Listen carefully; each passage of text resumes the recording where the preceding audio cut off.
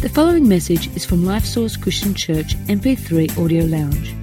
More information about LifeSource is available at lifesource.org.au. If you have your Bibles, why don't you turn to John 10:10. I want to continue the series that we started quite a few weeks ago. Remember the series about 5 questions that God's going to ask us? How many of you remember that series? Okay, so now this is 3 questions that we need to ask each other. So one is what God is going to ask us. This one now is 3 questions we ought to ask each other. But before we get to that, let me talk to you about the 2 sides of the gospel. John 10:10 gives us the 2 sides of the gospel. I love John chapter 10 because there's this playoff between the good shepherd and the thief. So the Bible calls Jesus the good shepherd, and the Bible then refers to the devil as the thief, who comes only to steal, to kill, and to destroy. That's the thief. That's what he comes to do. So whenever anything is taken from you, that's the enemy taking good stuff from you. The thief comes only to steal, to kill, and to destroy. But Jesus has come that you might have life and have it more abundantly. So there's the 2 sides of the gospel. Number 1, that you might have life. And that word life is the Greek word zoe, which means the God life, the eternal life. Jesus came that you might have the God life, the eternal life. But then the flip side of that is that you might also have abundant life.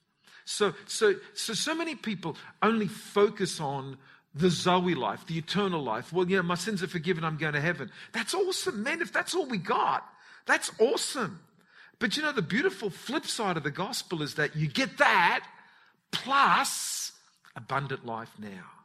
Plus the best life now. And I love that there's the 2 sides to the gospel story, the eternal life and the abundant life. The then and the now. The what you're going to get in heaven and what you're going to get now. How good is that? Boy, there's no losing in this. It's all winning. So here's a story to illustrate it. Luke chapter 8. Verse 36 is the story of this really, really in-your-face story about a guy that was in a really, really bad way. The Bible refers to him as the demoniac from the Gadarenes. And just that whole thing of a demoniac, someone who is tormented, someone under just evil oppression. And I believe in the power of evil to oppress people. And the fact of the matter is that you might have come across people even this week that are oppressed by evil, that are just under this cloud, that are under demonic oppression. And the Bible talks about when Jesus sees this man, that Jesus came to release him, that Jesus came to set him free. Can I just declare this today, that there is no name that has more power than the name of Jesus. Everybody say Jesus. That is the most powerful name that you can utter, the name of Jesus. And let me tell you, it is my custom, if ever I'm facing any danger, I just subconsciously call out the name of Jesus. Even in my sleep. How many of you ever get one of those nightmares where you're being chased and you can't run fast enough to get away from what's chasing you? How many of you ever have that sort of dream? Well, I just call the name of Jesus and everything just gets better. Then in real life, if ever I'm facing danger, I just call the name of Jesus. I can still remember this day where I was being literally charged down by a shark. How many of you have ever faced a charge down by a man-eating shark and it's coming straight at you fast? Well, let me tell you, what's on the inside comes out, literally. And sorry, some of you might get that wrong. I'm talking about in your spirit. What's on the inside of your spirit sort of comes out. And I remember underwater saying, Jesus, calling out, and that shark just came within a few feet of me and turned away. I've got a witness to that, Philip Kaladoukas. Talk to Philip Kaladoukas and say, tell us about the shark story that you and John had at Lady Elliot Island. And he can testify he saw that shark turn around and disappear, not to come back, in the name of Jesus. There's power in the name of... Don't you ever... Come on, if you're going to clap at any time, just there's power in the name of Jesus. And so that's what the demoniac from the Gadarenes had. He had Jesus speak into his life, release him from demonic oppression. But then what this verse says in Luke chapter 8:36, it says, they also who had seen it told them by what means he had been demon-possessed and healed. And then the next verse, what does it say? Just bring up the next verse, 8:36.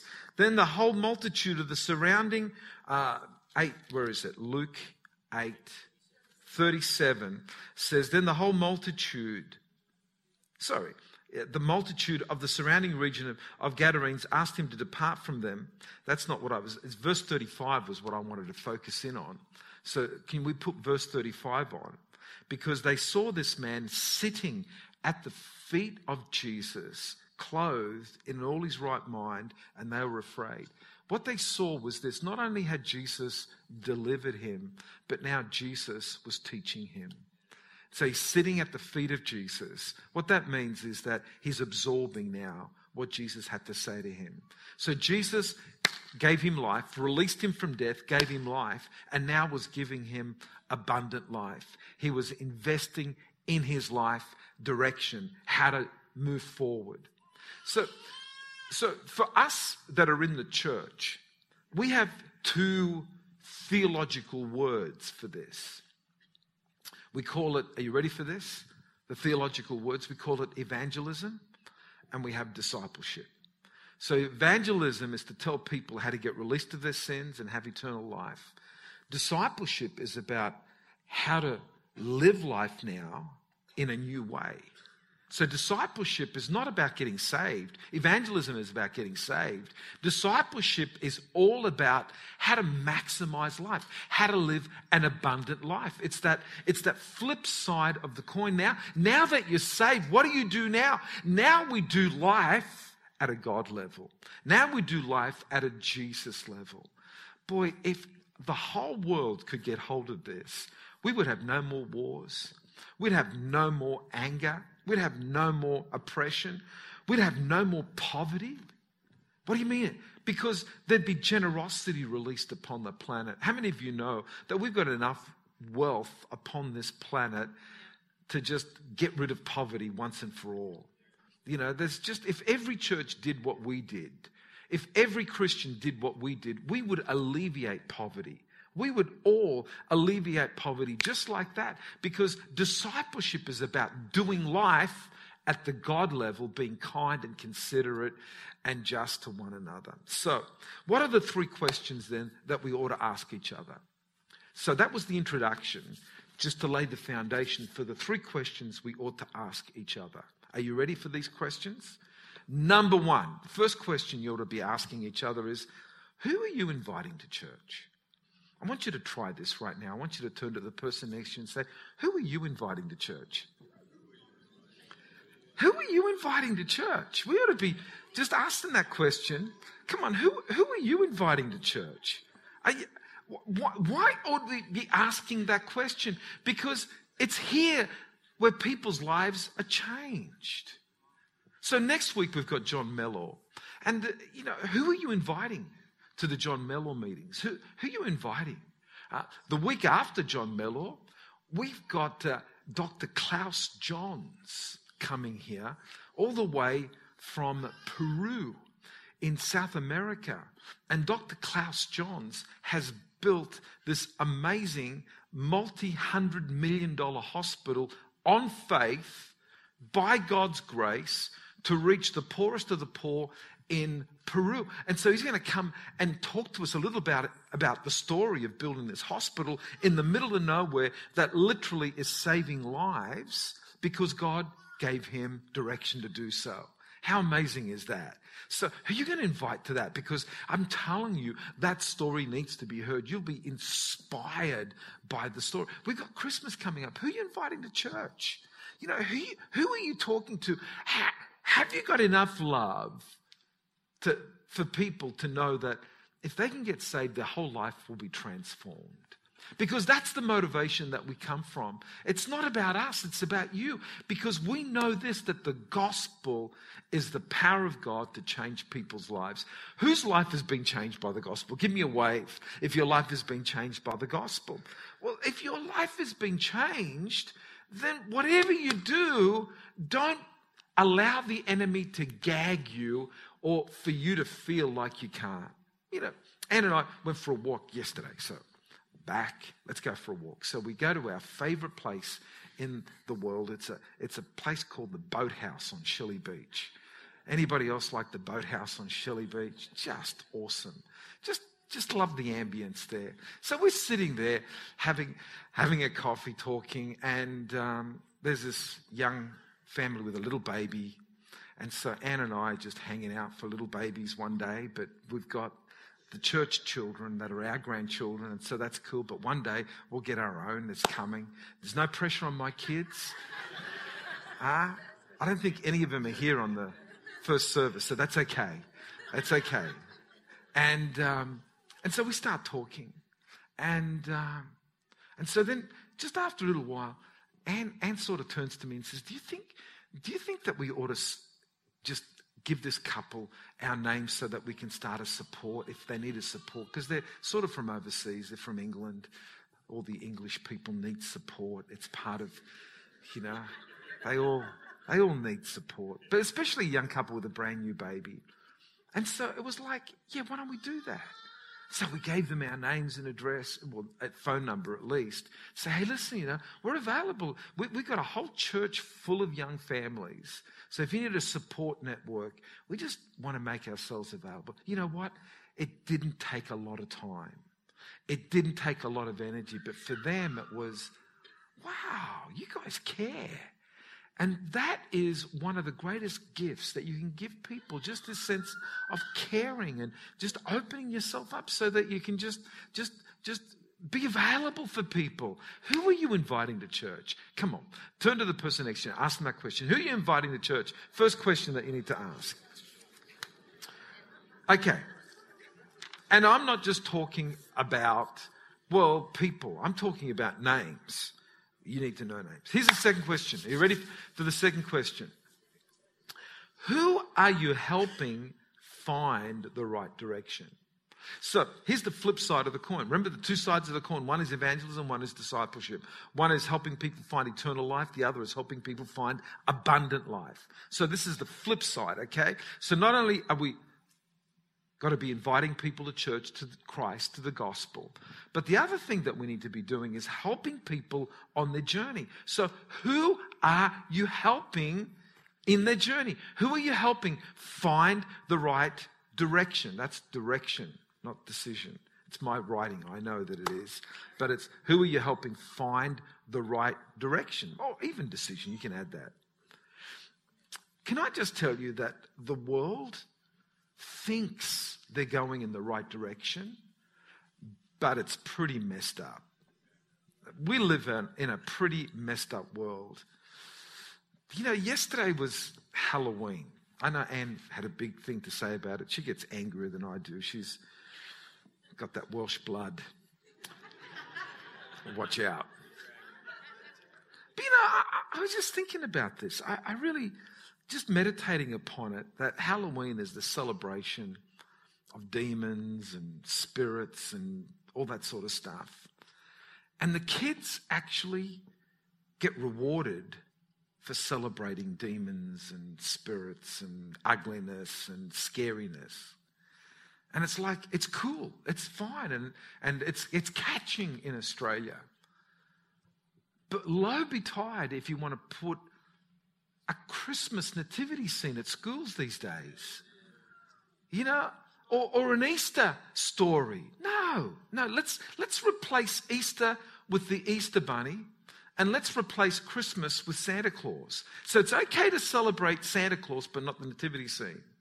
It's okay to celebrate the Easter bunny and Easter eggs, but not Jesus dying on the cross for our sins on the third day raised from the dead. Let's not talk about that, but let's replace it with Easter bunnies and Easter eggs and Santa Claus and presents and Halloween and spirits. It's like, what is going on? Is anybody else sort of out there saying, what is going on? Can anybody else look at this and say, maybe there might be a demonic conspiracy at hand? Oh, no, you're reading too much into it. Am I? Am I? Or is it like the emperor's new clothes? Nobody is wanting to talk about it because look at the emperor.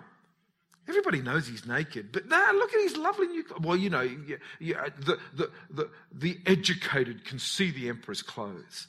And one day it just took a little girl to say, look at the emperor, he's naked. What the heck? It's like, come on, it's wake up time. This world is going to hell in a handbasket, and we need to rise up and say something. You know, look, seriously, I don't want to be Mr. Anti. I want to be Mr. For. But sometimes you need to say what's wrong in order to say what needs to be done that's right. And so can I just say that there is godliness and there's ungodliness. And godliness for me is found in this book. It's called the Bible. The Bible is still the most potent book that has transformed society. And people that take literally what this says and put it into place transform society. This is what I've noticed. Read church history, and you find that every society that's actually grabbed hold of the principles of this book has increased and become better. Then when those societies start to abandon the teachings of this book, they start to go downhill. So the United States of America, classic. When they first started, they started in God we trust. But now they're throwing the Bible out of schools. And so what they're doing is this. They're making Bibles available in prisons and not schools. And my thought is maybe if they made Bibles available in schools, they wouldn't have as many people in prison that need a Bible. I don't know. That's just my logic. Anybody else with me in that?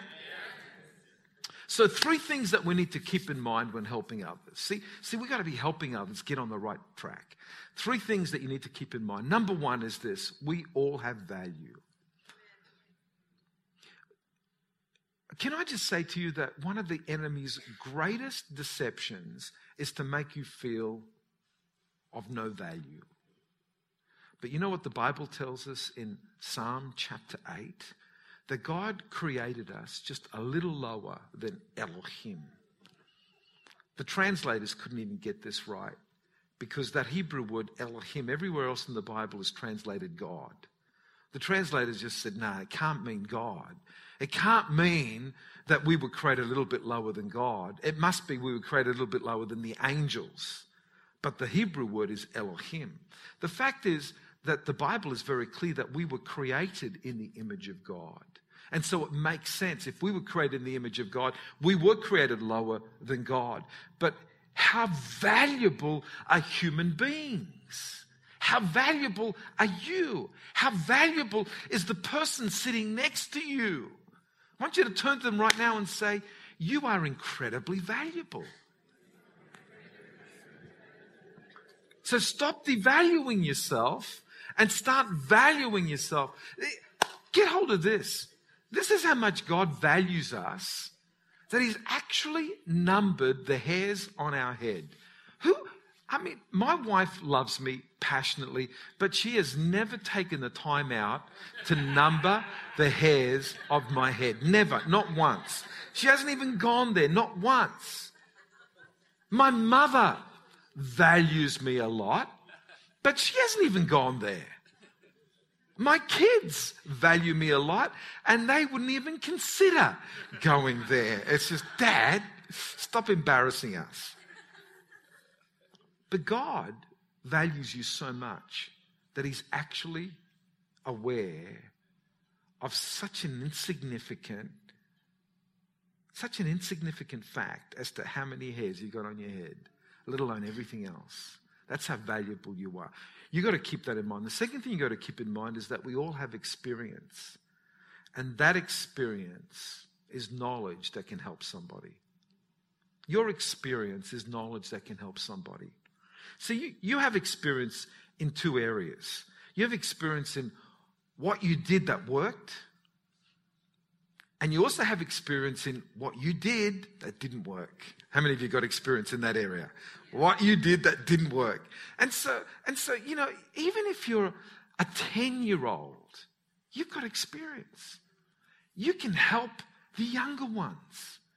You can tell, if you're a 10-year-old, you can tell an 8-year-old, don't put your hand in the fire. That's bad for you. That's really, really bad for you. Trust me, I've done that. It's not good. Okay? So this is what the enemy wants to do. He wants to devalue you as a person and wants to devalue your experience just to keep you gagged. But you've got to come to a place where you say, I can help somebody. I might not be able to help everybody, but I can help somebody. And that's what makes you awesome. When you just get this revelation that you can help somebody. Here's 3 steps that will help you solve people's problems. So it actually helps you solve your problems, but you can actually help solve people's problems without knowing the answer to every problem. Because who does? Is there anyone here that's got the answer to every problem? So I'm going to give you the 3 steps to problem solving right now. Are you ready for this? And you can actually put your problem in this, and then you can help with these 3 steps, help anybody solve any problem that they've got. Are you ready? So all you've got to memorize are 3 words. The 3 words are define, describe, decide. They're the 3 words you've got to memorize. Define, describe, decide. That's pretty easy to memorize, those 3 words. Now let me explain how those 3 words work in problem solving. You ready for this? First thing you've got to do in helping somebody solve a problem is actually define what their problem is. To define where they are at in their journey and what's caused their problem. Where are they at? Define. Because most people actually think they're somewhere else than where they really are. Most people kind of think that they're better than where they're at until all of a sudden everything falls over.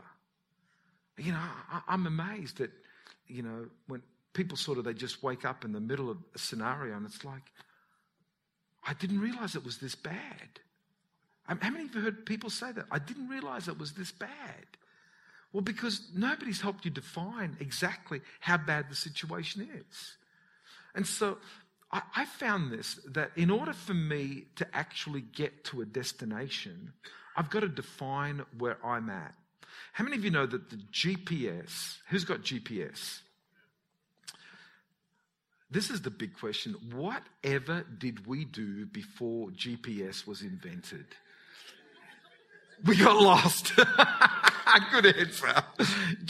I mean, we used to have road maps. How many of you know how to read a road map without turning it upside down and on the side? While driving. I mean, it's just, hang on, how do you read this? My wife is one of the most brilliant navigators. I am just such a blessed man that I've got a wife that can navigate without having to turn the map around. She's brilliant. Her geography teacher at school in Wales taught her how to read a map, and she's never forgotten it. And so, forget it. I can't read a map in a car, so I drive, you direct. It's easy. And so then it's good, because if she's directing, I've got somebody to blame if everything goes wrong. Okay. Anyway, let's not go there. Okay. The point is this, that GPS works on where you are at. And so that's the whole principle of GPS. It's always working out where you are at. You need GPS in your life to work out where you are at. And that's the word define. Help people define where they're at. One of the greatest gifts you can help people, that you can give people, is to help them define where they're at, where their marriage is at, where their family is at, where their income is at, where their finances are at. Hello? Some people get themselves into horrible, horrible financial situations because they don't know how bad their credit card bill is. They just don't know. They don't even want to know. And so you've got to define where you're at. Second thing, you've got to describe where you want to be. Define where you're at. Describe where you want to be. And usually there's a chasm between where people are at and where they want to be. So get them to dream. Get them to describe. So where do you want to be? So what do you want your future to look like? What is it that you want ahead of you? You know? So if I'm working with Teddy regarding her future, just finished the HSC. Hey, a big congratulations to all the people that have finished their HSC. Well done. There's Teddy over there, Timmy over here. Who else? Yeah. Wow. And I heard that you ran an incredible 3,000 meters yesterday. Ah. So what time did you do 3,000 meters in? You ran 3K steeple in 10:27. I can't even do that in my car.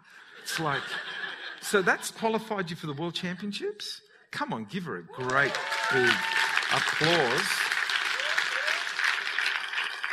Who did she take after? Mum. Hey, if there's compliments happening, I take that. So this is what I would be saying to the Year 12 students that have just graduated. Okay, so what is it that you want to do? What is it that you see for your future? What is it that you would enjoy doing? Because one of the greatest things that you can do is be involved in anything that you would do without getting paid for. You'd actually want to do that, even if you weren't getting paid for it. You'd love to do it. And so position yourself for something that you would do even if you weren't getting paid for. Whatever you do, don't position yourself for that which pays the most, because that which pays the most doesn't give the most satisfaction. But life is enjoyed when you have the most satisfaction. So describe what your future would look like. So we've got some brand new married people here. Just got married last weekend or the weekend before last. So I'd be saying to them, hey, what would you want your marriage to look like? Give me the description. What would you like it to look like? Describe it. Get a vision. Something ahead of you. And then number 3, decide what the next step is towards that vision. Decide. What's the next step?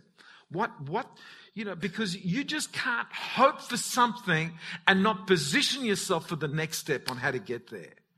So there are steps towards getting what you see. So what's the next step that'll get you towards it? What is it? Well, hard work. Yes. And unless you're willing to change something, unless you're willing to let go of something, you can't take the first step. So, I get people that go to seminars all the time.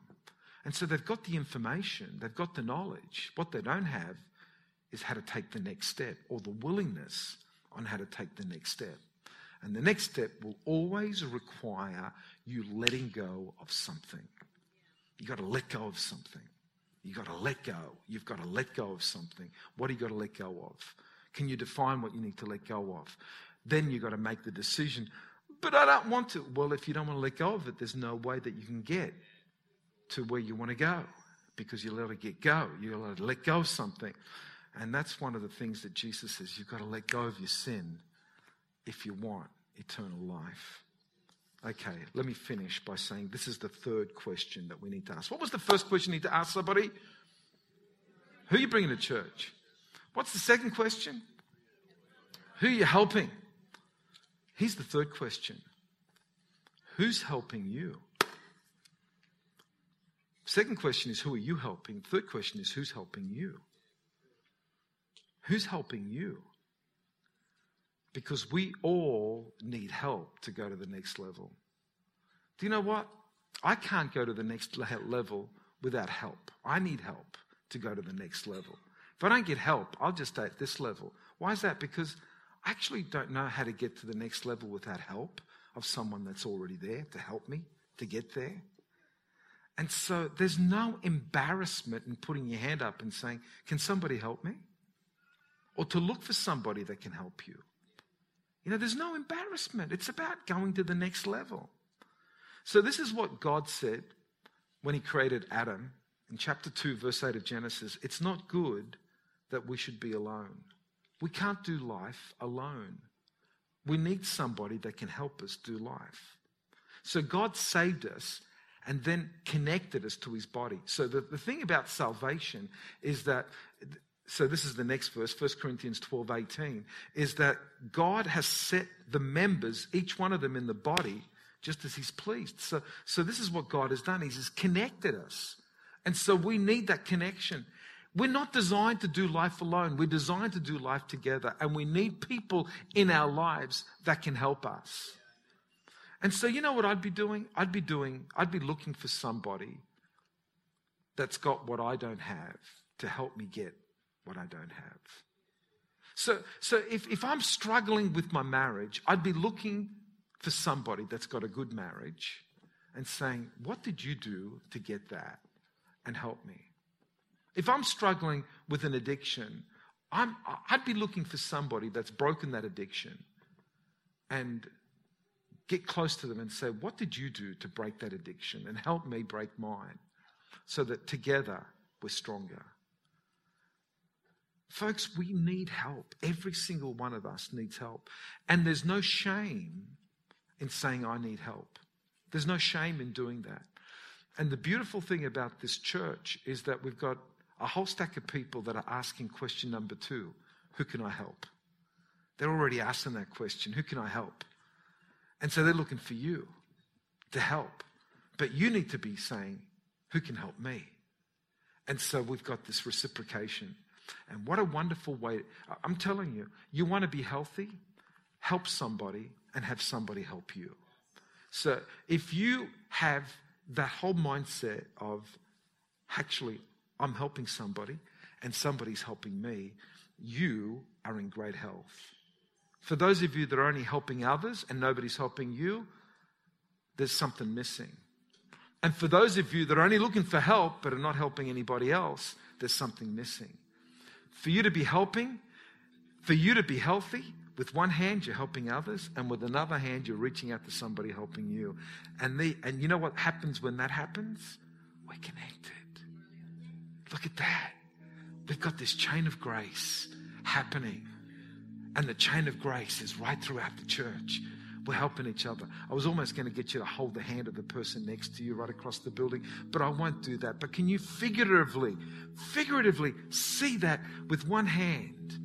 That's nice, Drew, reaching out to Ross like that. I saw that. Didn't miss that. Yeah, I've just advertised it. It's nice, a bit of bro love. Lovely. But can you figuratively see it? With one hand on this side, you're reaching out, I'm helping somebody. With one hand, you're reaching out, somebody's helping me. There's a chain of grace. Look at that. How beautiful is that? Right across the church, a chain of grace. And something flowing right through. And then when we're bringing people into that atmosphere, they're saying, man, that's the church I want to belong to. That's the place. It's not just a religious center. It's a life center. It's a center where there's the source of life. Matter of fact, that's the church I want to go to, a church called Life Source, because there's life there. Life there. Let me finish. The music's playing, so I need to finish. That's great, Amelia. We started with the imagery of the shepherd, Jesus, the good shepherd, who's come to give us life and life more abundantly. Let me finish with another imagery of the good shepherd.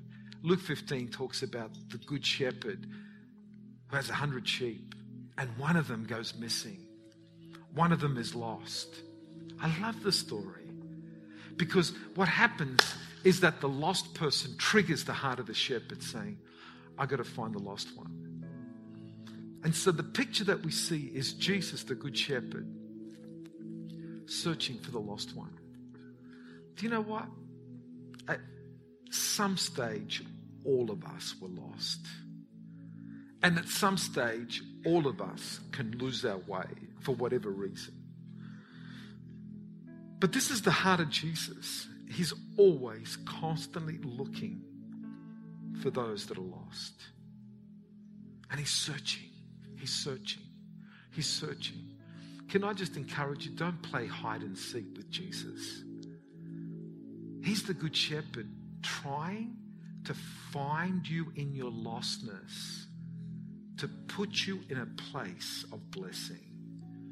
The lost sheep is never maximizing life. It's only the found sheep that maximizes life. Why is that? Because life can be so dangerous when you're not surrounded by protection. And all Jesus wants to do is to bring you into the fold. All he wants to do is to say, come on, I've come to give you life and life more abundantly. I've come to give you eternal life and abundant life. Don't get out of the fold, because that's where you're exposed to the thief who comes only to steal, to rob, to destroy. He's out to damage you. He's out to hurt you. But I'm out to help you. I'm out to set you free. I'm out to cleanse you. I'm out to take the burrs out of your life, to take all that stuff and junk out of your life and to give you life eternal. Come on. Come on. He's calling. He's saying, where are the lost sheep? I want to bring them in. And today, if you hear Jesus calling, don't resist him. Say, Jesus, here I am. I want to come into the fold. I want to receive your life and your life in abundance. Amen. Let's bow our heads for a word of prayer. Thanks for listening to this message from Life Source Christian Church MP3 Audio Lounge. We invite you to visit us online at lifesource.org.au to find out more about our church and to also access other free resources.